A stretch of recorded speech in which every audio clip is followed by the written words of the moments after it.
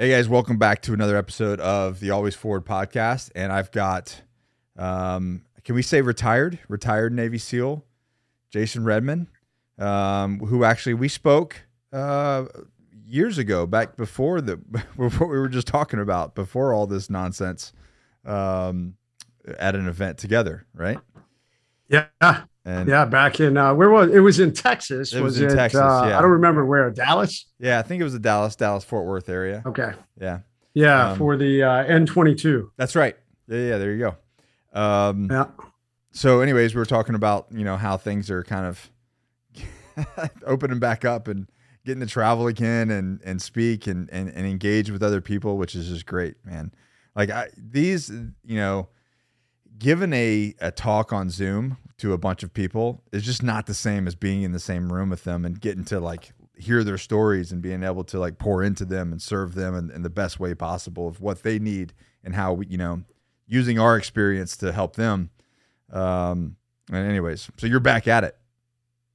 Yeah, man. Like you said, it's been fantastic. And the message is needed more now than ever. I mean, people are struggling mentally, physically, emotionally. Yeah. I mean, there's issues obviously with leadership. There's issues with resilience in our country. There's issues with an understanding of how do we bring people back together. I think we got political parties that want to drive us as far apart as possible.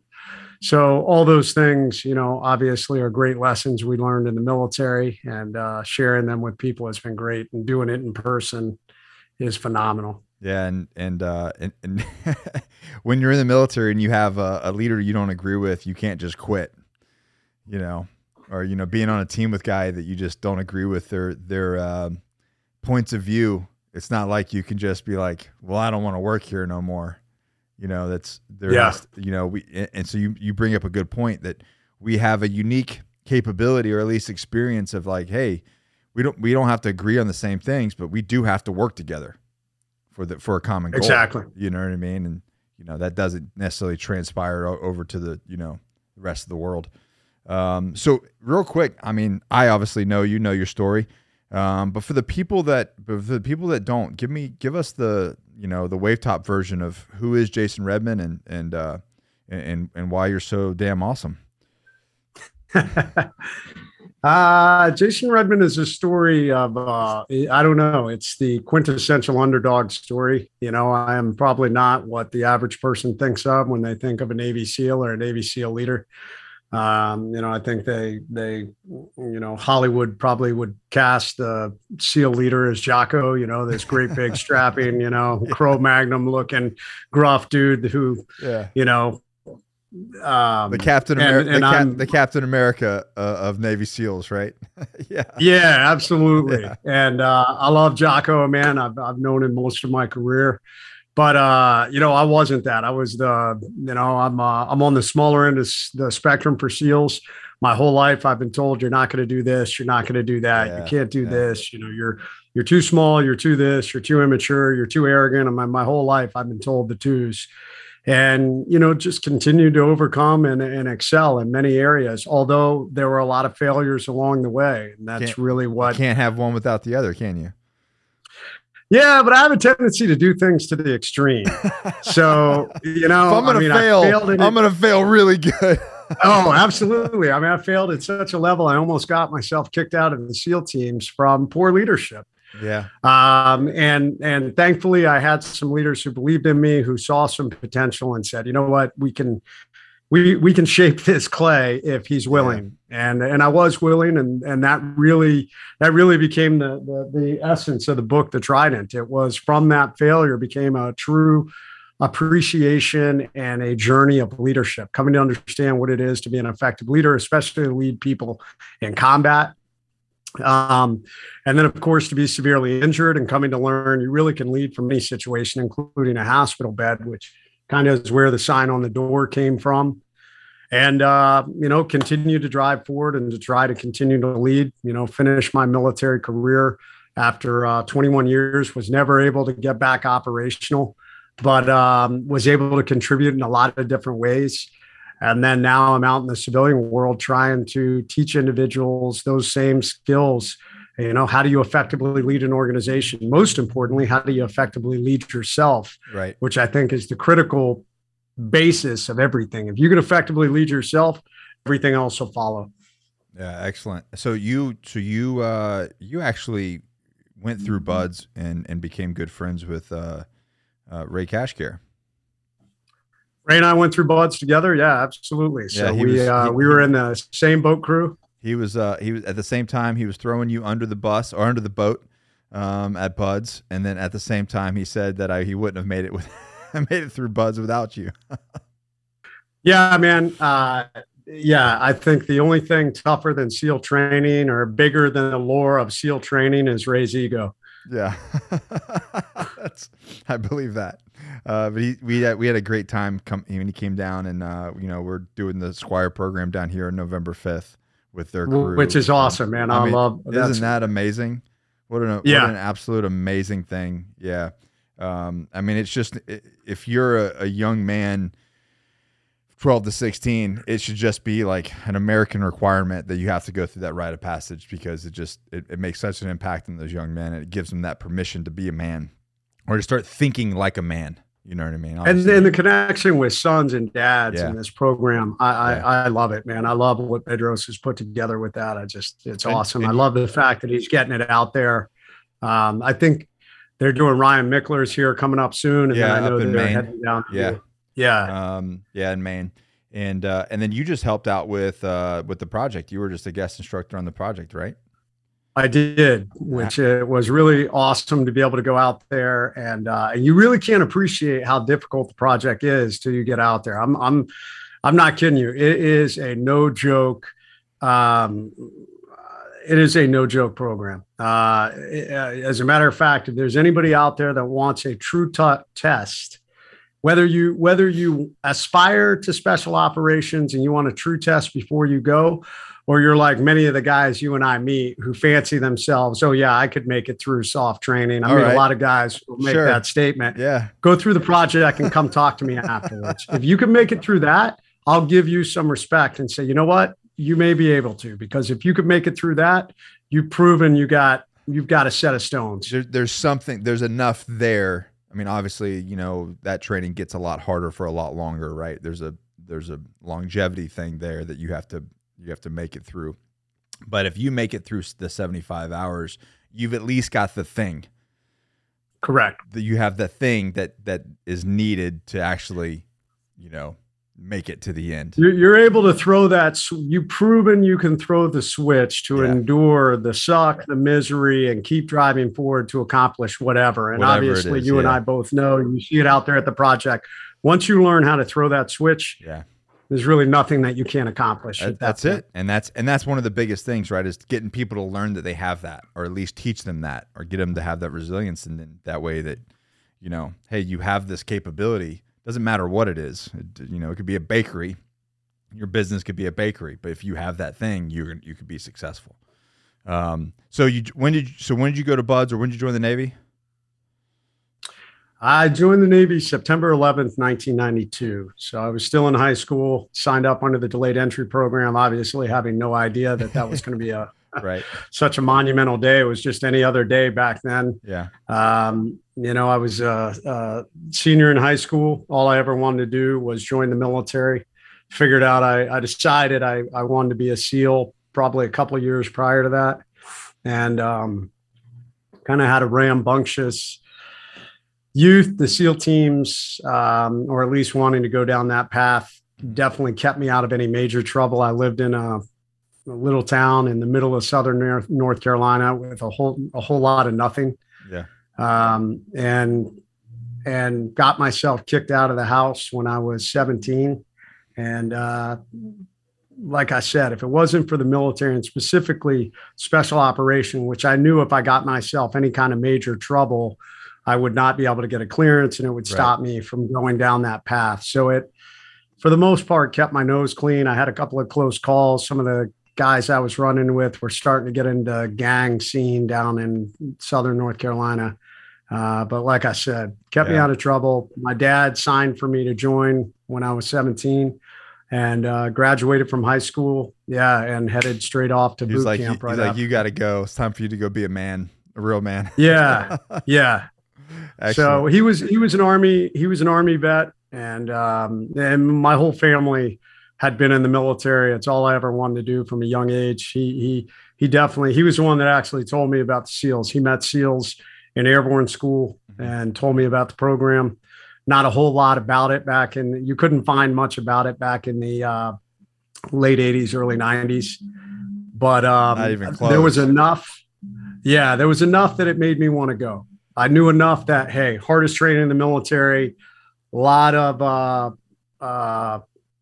couldn't find a whole lot out the about it. The only thing I remember was the Charlie Sheen movie. That came out, I think that came out in 91 or 92. Yeah. So, yeah. So, okay. So you join, and then and then give me your live day. For those who don't know, that's the day that he escaped death. So how long did you serve before that transition started to happen? Yeah. So that happened in, 2007. Okay. So September 13th, 2007 was when that occurred. And it had been kind of an amazing journey. I was an enlisted SEAL. That's right. I forgot about that. You were actually enlisted prior to becoming commissioned, right? So one of very few, right, that actually stayed in. You mean how so? And then as an officer? No, we have the SEAL teams recruit from within a lot. Really? Okay. Yeah, so we have a lot of ex-enlisted SEALs who become officers. We definitely encourage that program, and Jocko was an ex-enlisted SEAL. Okay. As a matter of fact, both of us did the same program. Although Jocko, like me, I always like to take the hardest route. If I'm going to screw up, I want to screw up majorly. So I screwed up as a young SEAL officer. Did well as a SEAL enlisted. Everything from I walked point, I walked rear security, I was a communicator. I became an instructor at my SEAL team. Got picked up for the commissioning program, went off and did that, got commissioned. The war was fully underway at that point when I came back. My ego was probably about the same size as Ray's at that point. When I was a young SEAL officer, I thought I knew everything. I thought I was probably Patton reincarnate. Yeah. And really started stepping on my dick quite a bit. And making mistakes. And instead of taking a step back and humbling myself and saying, hey, you know what? The world had changed. 9/11 had really changed the landscape of warfare. We very quickly learned in Iraq and Afghanistan, the way we were doing things in the past didn't work. And I had grown up in a pre-9/11 military. So everything I had learned growing up suddenly had changed overnight while I was at school. I mean, so it really changed, from 2003 until to 2007 was a big change, Absolutely. Yeah. So coming back as a young officer who had this big ego, really made a lot of mistakes. And instead of humbling myself and saying, hey guys, I don't know how to do this, which I think great leaders fully understand that you don't have to know everything. I was unwilling to accept that and really kind of started this downward slide. Like many of us, sometimes when we're struggling, started self-medicating, which was only further eroding my credibility as a leader. And all of that culminated with a bad call on a mission in Afghanistan in 2005. Like I said, had some leadership who believed in me, who said, hey, this guy's got potential. They sent me to Army Ranger School, went to Ranger School, learned a lot about myself, and finally kind of humbled myself through some unique experiences. And then came back for my second go as a young leader, as a second platoon commander, and then a mobility force commander, assault force commander on that Iraq deployment. So excelled. Everything was back on track. We were winning. My career was back on track. And on about a week prior to going home, we launched on a mission to go after the number one leader for Al Qaeda in the Anbar province. A guy we'd been tracking all deployment, really dangerous individual. In the fall of 2006, he ran sniper cells, IED cells, hit cells. He had taken out a Marine Corps helicopter, CH-46 helicopter, in the fall of 2006. All Thankfully, karma, all karma. Yeah. So they didn't have, it only had the crew on board at the time, but it killed everybody on that helicopter. He had been responsible. He took out a fellow SEAL in that same area in April of 2007, right at the very beginning of our deployment. Petty Officer Clark Swedler was killed on the mission that a lot of people have read Mike Day's book. It was on that mission. That was our turnover op.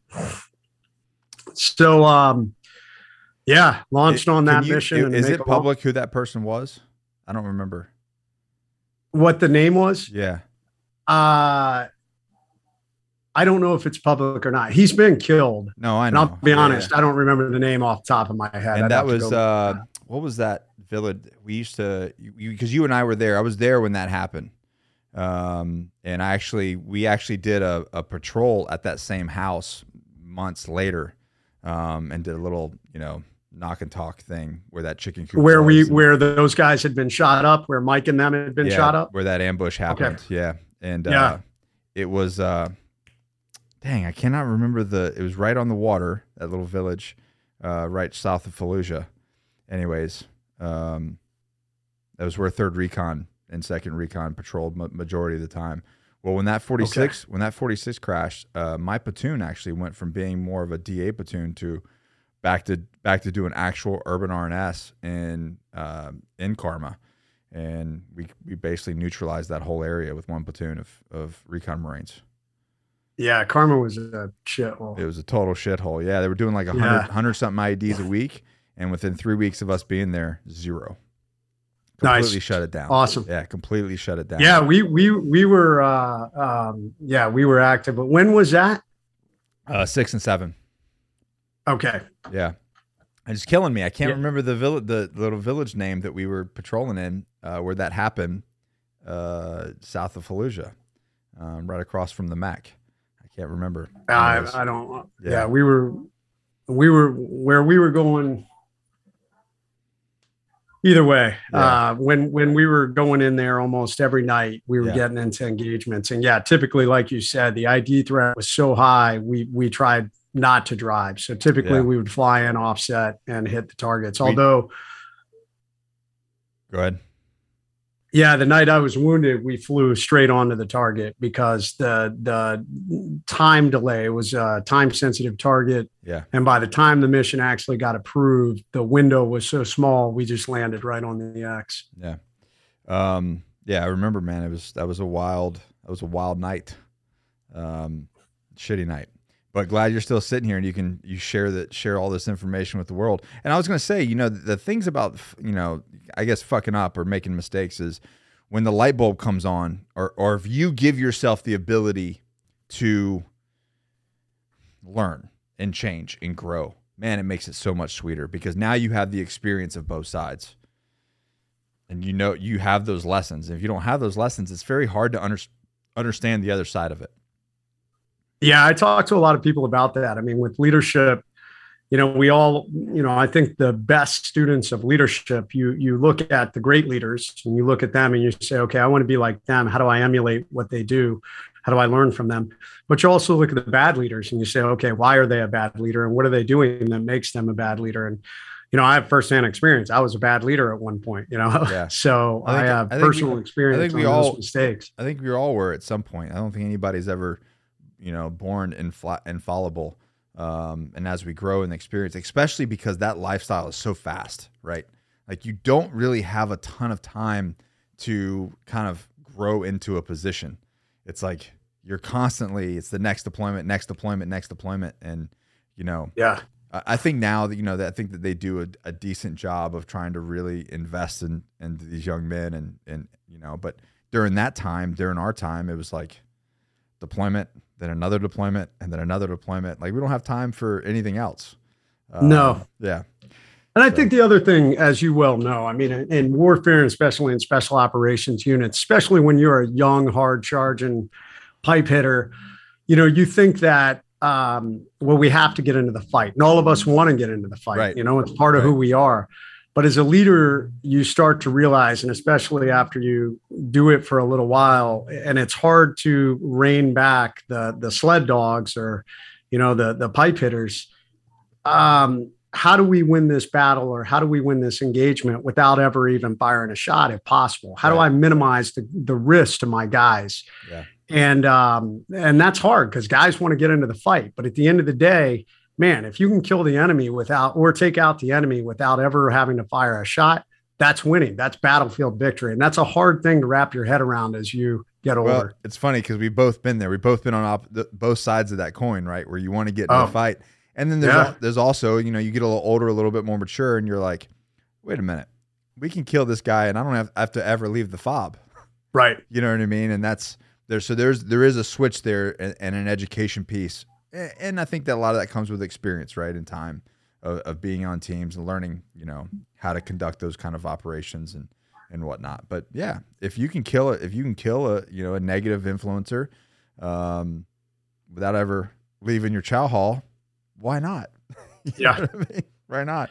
And then all of us go back to our families, right? Amen. Yeah. And that's what I think we all were those hard chargers. I know I was, man. I wanted to get in the fight. I mean, that's how I ended up making that bad call on that mission in Afghanistan, man. I wanted to get into the fight. Yeah. So you got hurt, and then, how long was your recovery?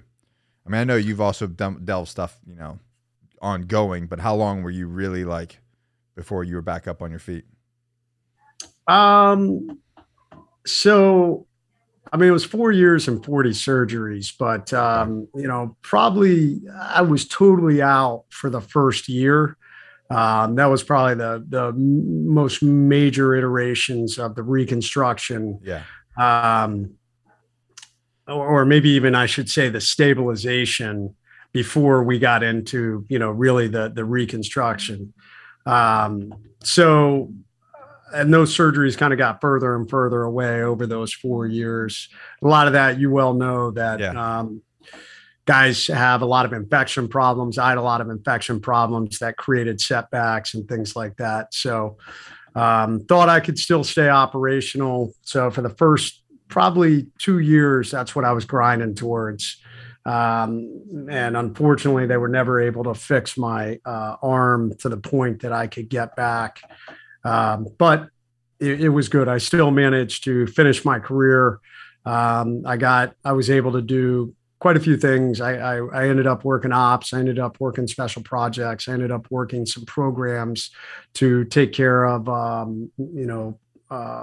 families and wounded warriors and things like that before I medically retired in 2013. So do you think that, because you're talking 4 years of just basically hospitalization, essentially,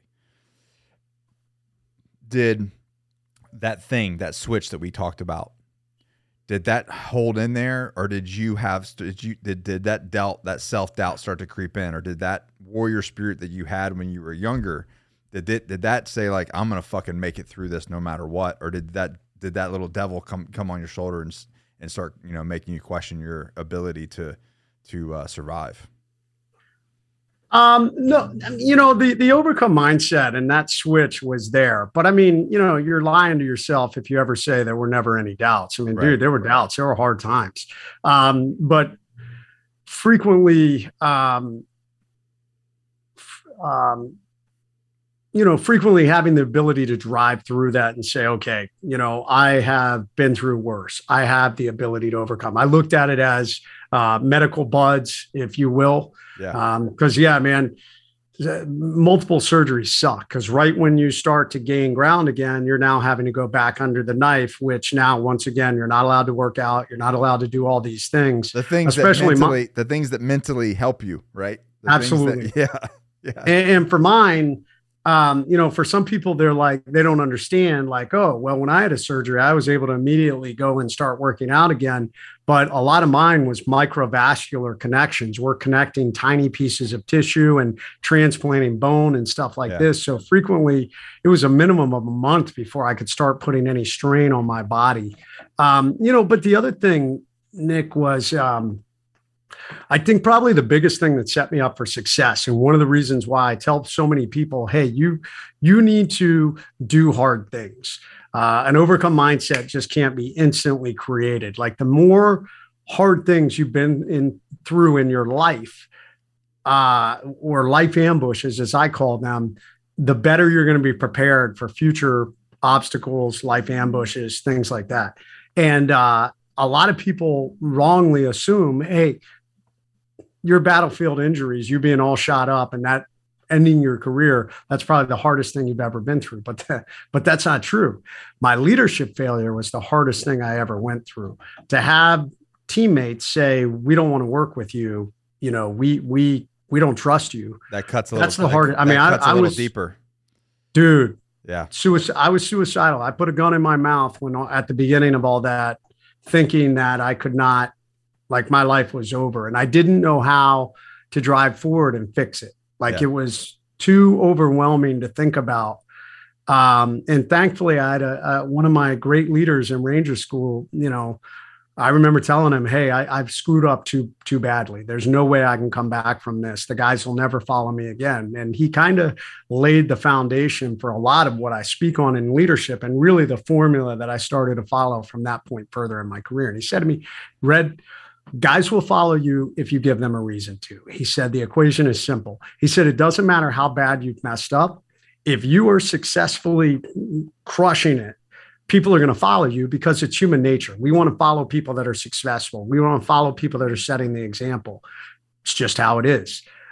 He said it may take more time because they're going to have doubts. They're going to be like, that guy screwed up. This is only a temporary thing. So he said, it's going to take time. And he was right. It took 2 years to build back my reputation. Just consistent work. Absolutely. Every day, hearing the naysayers, and in our community, the guys pull no punches, man. I heard it on a regular basis. And I was just like, hey, man, focus on you. Focus on leading yourself. That naturally translates to leading others, and lead always. You can't pick and choose. Everything you say, everything you do, it will make a difference. And I'm going to ask you about that in a sec, but real quick. So talking, let's plug this thing right here. So what was all of that, the inspiration to write Overcome? Like, where did that, you wrote The Trident. It's not your first, so this is not your first book, but where was what happened, or what was the thought process, other than just being a Navy SEAL and having to write books? It seems like a requirement. It's a requirement. Actually, when you go through BUDS, there's a writing test to make sure you have the ability to write books. Clint Emerson told me that. He's like, yeah, you basically get issued a future publisher, when you graduate BUDS. But it's part of the mission brief. At the end of the brief, during the warning order, it's like, okay, guys, and here in the corner of the room, we have the agent for your book, and we also have the director who's going to direct your movie when things go well. Oh man. How awesome would that be if that was true? But what was the thing that happened, if there was a thing that's like, hey, I really need to share this story to get people to understand doing hard things and overcoming, and how that will benefit your life? Like, what was the trigger?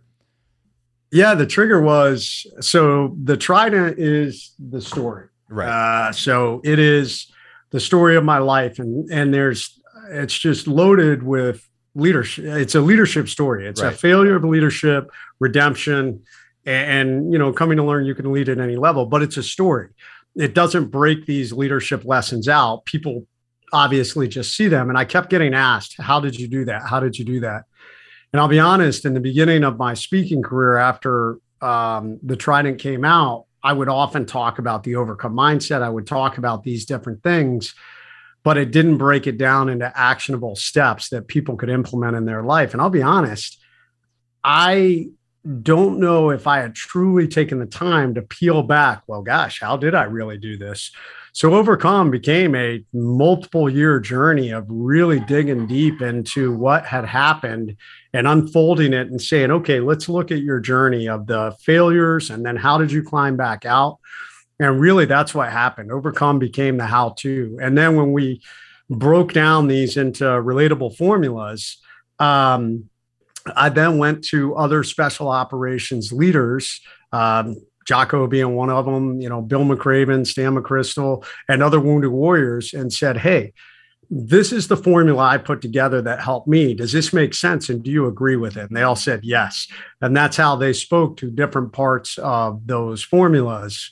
So now that's where it really is broken down. I mean, Overcome is exactly that. I think that people sometimes, leaders or people that are trying, we give concepts, but I watch so many people not do the tangible work. And that, like with me and with what I do, and if I'm working with someone, it's everything is about execution and tangible steps.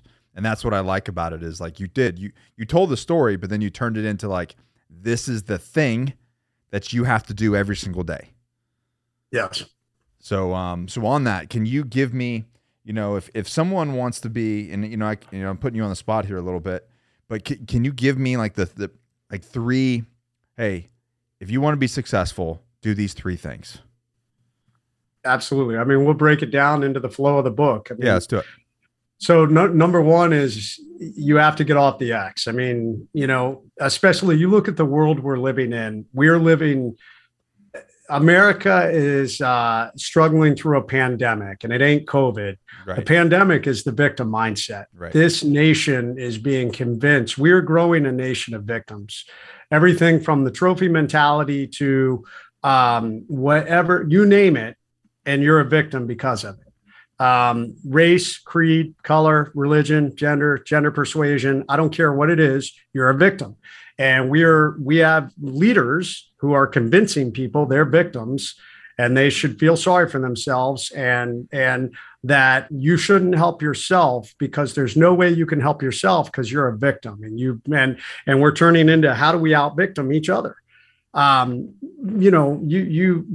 very fundamental principle of the book is how do you get off the X? And the X is that sticking point. It's the point of crisis. It's whatever lies you've been told, the lies that we convince ourselves inside our head, the doubts we have. The X is all those things. And the formula to get off the X is the same, regardless of, is it an ambush of your mind? Is it an ambush of your schedule? What I call these schedule disruptions, a mini ambush, if you will, or is it a major life ambush? And the major life ambushes are the ones that will, forever leave scars. The major life ambushes, they will leave physical, mental, emotional, or deep financial scars, and usually a combination of the above. And you never really fully recover from. You will always feel the pain of major life ambushes. My leadership failure was a major life ambush. It always hurts a little bit when I think about it. My battlefield injuries were a major life ambush. Still struggle mentally and emotionally at times from that. Suffered a major business failure, a huge lawsuit we got into that I talk about and Overcome. Still sucks when I think about it. So regardless of what you go through, whether it's the ending of a relationship, whether it's maybe a financial or personal failure, whether it's a lawsuit, whether it's personal injury or illness, sexual trauma, loss of a loved one, all these are major life ambushes. The formula to get off the X is the same. You've got to react to overcome, and react is an acronym. And I don't know if we want to get down into the weeds of how to do that, but the book lays that out step by step. And the good news is it works with a mental ambush when you're just struggling with the demons in your mind, and it works all the way to a major life ambush. Timeline is relative. I try to explain that to people. If you lost a child, probably one of the biggest life ambushes I've seen, that timeline is going to take longer than you just wrestling with the demons in your mind that are telling you you're not good enough. But the work and the steps are the same. The work and the steps is the same. And it's a very simple format. You quickly lay it out. You go through the react methodology, and the last step is take action. You execute that plan and you drive forward off that X. That is the single most, I think that is the single most important thing you can do as a leader, because most people, Nick, you well know, especially in this victim world we're living in, people will sit on that X and wither and die. Oh, they build a tent there. They build a house there. Yeah. They'll chain themselves to it. Yeah. And then what's really weird and crazy in my mind is they get comfortable on the X. It becomes they like being there. This is their life now. Yeah. Yep. Yeah. So after that, you get off the X. Once you get off the X, then we break it down into the individual parts. Number one, you've got to lead yourself. So the X will come at any point along the journey. We put that at the beginning because most people that are looking for that book or how to overcome are looking for the immediate. Because they're on the X. Exactly. Yeah. And you know what's been amazing? I've had so many people write me after reading the book and say, thank you. Like, dude, I needed that. And what's amazing is, like you said, some people don't even realize they're on the X until somebody convinces them or they get that punch in the face. Yeah. So number two is you got to lead yourself. And this gets into those 3 rules of leadership that I teach that I, kind of got punched in the face with at Ranger School, the formula I had to follow in order to build back up my professional and tactical operational reputation. 70% of leadership is your ability to lead yourself. You want to have a successful company. You want to have a successful family. You want to be in shape. All these things come down to rule number 1. How do you lead yourself? How do you build structure and discipline and goal setting and goal accomplishment into your life?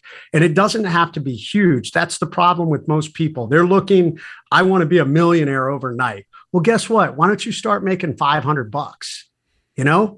And once you make $500, how do you make it 600 and 700 and 800, 900, 1,000?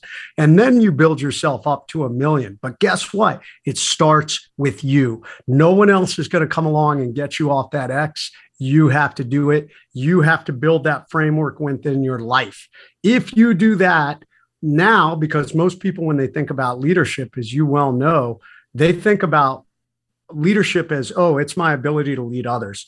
When I come into companies and I do workshops or, starting now to get into executive coaching, frequently right off the bat, they'll come up to me and they'll say, Jay, I'm having a problem in my company, or I'm having a problem with my team. This is what's going on. And my very first question is always, okay, well, right on. Well, how well are you leading yourself? And if they say to me, no, I'm not talking about me. I'm talking about my team. I'm having a problem with my team. I'm like, okay, there's the problem. Our ability to motivate and inspire starts with us. So once again, 70% of leadership is rule number 1. Rule number 2 gets into how do we now build structure and guidance into the lives of those we're leading? How do we build a good culture? How do we build a good team? And building a good team has a lot to do with, 1, you already are setting the example, rule number 1. Rule number 2, how do we educate them? How do we provide them the right resources? How do we provide them the tools they need to execute? And then, big one, how do we then trust them to go out and execute? We're not micromanaging the shit out of them where they're now starting to question and they don't want to be a part of this team because every step they take, you're questioning. How do you get everybody to be, moving in the same direction? How do you hold them accountable? Guess what? If we say there are right and left limits, if they're stepping outside those limits, if you're not holding them accountable, then it's going to start to create animosity within the group, which is once again going to be breaking down the integrity of your team, and you're not effectively leading others. And then rule number 3, how do you lead always? You can't pick and choose when you're going to lead. I made that mistake as a young leader. You've got to lead rain, sun, shine, storms. Whether you're on duty or off duty, in my opinion, you can't be a great business leader and your family's a fucking train wreck. Because in my opinion, that impacts your credibility as a leader. We've got to have balance as a leader, and you've got to lead always. You've got to try and do everything you can to be positive, positivity in the face of negativity, driving forward and continuing to, push people forward regardless of the situation. Excellent. So let's talk about, so that kind of leads me into doing hard things. I'm sure you get a ton of messages from young men going, how do I train my mentality for buds? How do I, because we can do the physical stuff we can do, right? You can, and you and I have both seen physical specimens and studs just ring that bell, and usually they're the first ones to ring the bell, Usually the biggest mouths ring that bell. Yeah. And so I'm sure you get the same messages that I do, is like, how do I train for that mentality? How do I have that, that overcome mentality? What do you tell them? I tell them do hard things, but it's beyond just physical. I think it's doing things that get you out of your comfort zone. I think there's a lot of young men out there that fail to appreciate that brain power. Academic abilities is a large part of being a SEAL or being special operations. Right. That when we're young, we think we think we're a hammer and everything's a nail. When the reality is, oftentimes some of the hardest decisions are not when to act, it's when not to act. Yeah. So doing things like that, like challenging yourself by pushing yourself academically, challenging yourself by, if you're afraid of public speaking, the number one fear that's out there, well, guess what? Go speak. If you're afraid of heights, go climb. Do things that are going to get you out of your comfort zone. Those are the things that are going to build a overcome mindset and enable you to endure discomfort. That's right. And it's hard for people to understand that. It's like, if you want to become mentally resilient, you have to live on the fringe of your comfort zone. You can't be in the center of it. You have to constantly be pushing that bubble outside. And that is what's going to make you, mentally resilient. So when things get hard, you're like, I've been here. I know what this feels like, this stress, this whatever that wall is. I've been on the pain, the discomfort, the doubt, all those things that are there that most people will quit because they tell themselves, well, I can't do this because I'm uncomfortable, because I don't know if I have the ability, because I'm too small or too big or too fat or, whatever. Yeah, it doesn't matter. But if you live there and you're like, I felt this before. I felt this on this challenge. I felt it on that challenge. I felt it when I did this. So I'm going to be okay. I'm just going to push. I'm going to keep pushing until I can't push anymore. Yeah, that's it. And then if I break, I'm going to recover and I'm going to get up and keep going. I'm going to keep going. Yeah, the cycle starts over again. And, I mean, Jason, how old are you? I just turned 47 yesterday. 47. And I'm 40. And I'm still, and I know you are too, I'm still finding challenges to push myself. After all the things that I've done, after all the things that you've done, we're still figuring out, okay, what can I do now at my age that's going to push me outside of my comfort zone? Because if you're not growing, you're dying. I'm doing it right now. And I'm always looking to do it. And it's funny, my wife doesn't understand us, and that's fine. My wife doesn't understand either, but she knows me, and she knows that I need these things. So we have to do them. I have to do them. I got asked to do this Navy SEAL swim in New York on August 6th. Yeah. And I hate swimming. I have no kidding. I have not swam. I did a video recently where I said 9 years, but I calculated that from the time I retired. But then I really started thinking about it. I haven't swam since I've been wounded, 2007. So 15 years I have not really swam. But it's for a great cause. It's on August 6th, the day that Extortion 17 happened. I know I'm going to have to train hard, and I'm training for it. And it's good. It's gonna suck. And that's good for you. That builds an overcome mindset. But there's going to be a bunch of like-minded. It's a huge event, right? There's like hundreds and hundreds of people there that come out to do it. And it's a bunch of Navy SEALs, but it's a bunch of veterans and a lot of people that are patriotic supporters. It's going to be a great event. I'm excited for it. What's the name of that? It is the GI Go New York Navy SEAL Swim. I have a fundraiser. I'm trying to raise $25,000 for GI Go. So we'll put the link. We'll put the link in the show. Yeah, I'll send it to you. I would appreciate that. Yeah, excellent. So go if you're in that area. There's a lot of people. I know there's people coming from California to go do that. Our boy Ray will be there, showing off his. He can't be there this year. What? Yeah, he won't be there this year. So Oh, me man. and Will Brannon, and then So all you're the other you guys are seals. carrying Rich the flag. Aguiar actually will be there. Yeah. But it'll be great. Will is speaking with us at the Roger Up event coming up here in September.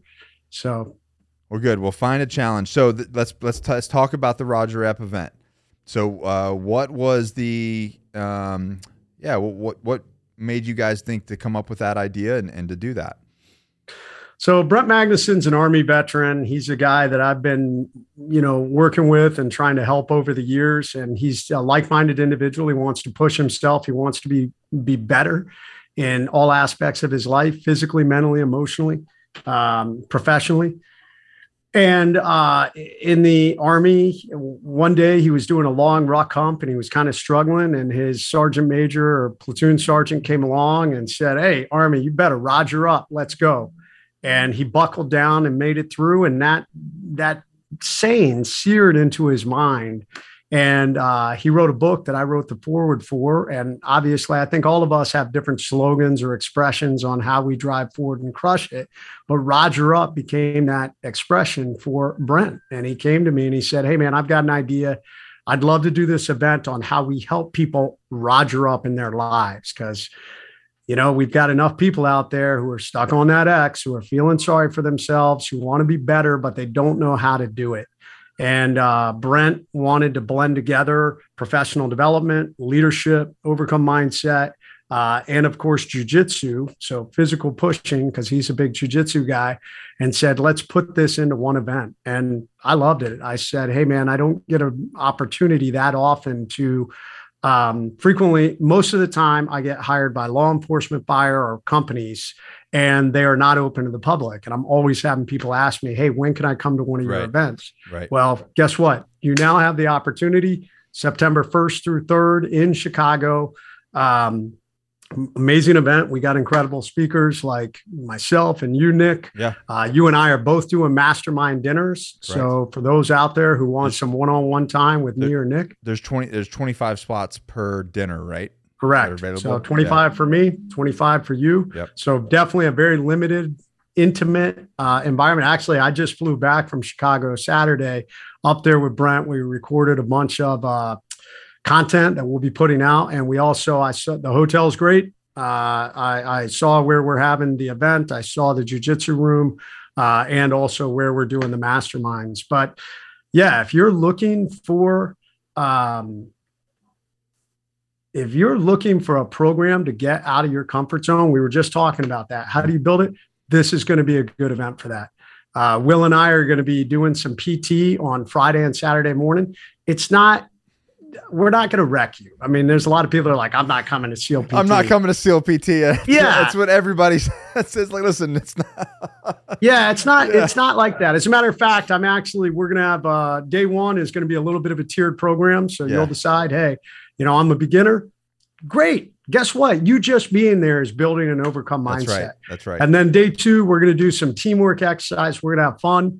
And then, of course, every night we're having jujitsu, and we're really hoping people who have never done jujitsu will come out. I mean, you've got amazing coaches, Sifu Alan Baker, Luis Claudio, who is one of, the top trained under the Gracie jujitsu practitioners. So it's going to be amazing. Yeah, and go to RogerUpEvent.com. You're talking about getting out of your comfort zone, man. The jiu-jitsu is one of those things that people, you and I, our guys we get used to that closeness with individuals and like having to like manhandle people and people manhandling us. And for the regular civilian, they never get touched. They never get their hands put on them. You know what I mean? So to have that is super uncomfortable to have somebody in your personal space like that. But that's one of those things that we were talking about, being uncomfortable, and that will make you so more confident. And I get young men hit me up like, "How do I become more confident?" Well, first, not be fat. That's step one. That will make you feel better. If you put muscle on, you get lean, eat better, exercise, that sort of thing. And then after that, some sort of martial arts, Muay Thai, kickboxing, jiu-jitsu, that right there. Now, I'm not saying that that's going to make you want to go get in fights. That's not what I'm talking about, but it's it's the way that you look at yourself. Like, I am used to grabbing another human being and throwing them around all over the ground while they're trying to choke me out, and I'm trying to kill them and they're trying to kill me, and then we hug afterwards. Yeah. But walking around in your daily life, that carries with you that I'm comfortable with someone putting their hands on me. And most people, that is the most scariest thing that they could think about. So there you go. So this event is not only going to be some amazing speakers and some information and ammo to put in your gun to go through life, but it's also, the mastermind dinners that you're going to, that's just talking about value, man. Holy shit. We got breakout sessions. We've got everybody from, emotional leadership to, you and I talking about resiliency and leadership, Brent talking about his Roger Up, morning programs, Sifu Alan Baker. And, you've got some of the top defense, personal security defense guys that are going to be there. So it's going to be a great program. And if you're looking it really is, if you're looking to get outside of your comfort zone, you should come to this event. Roger Up. Let's go. So where can people find you? What do you got going on? What's next for Mr. Redman?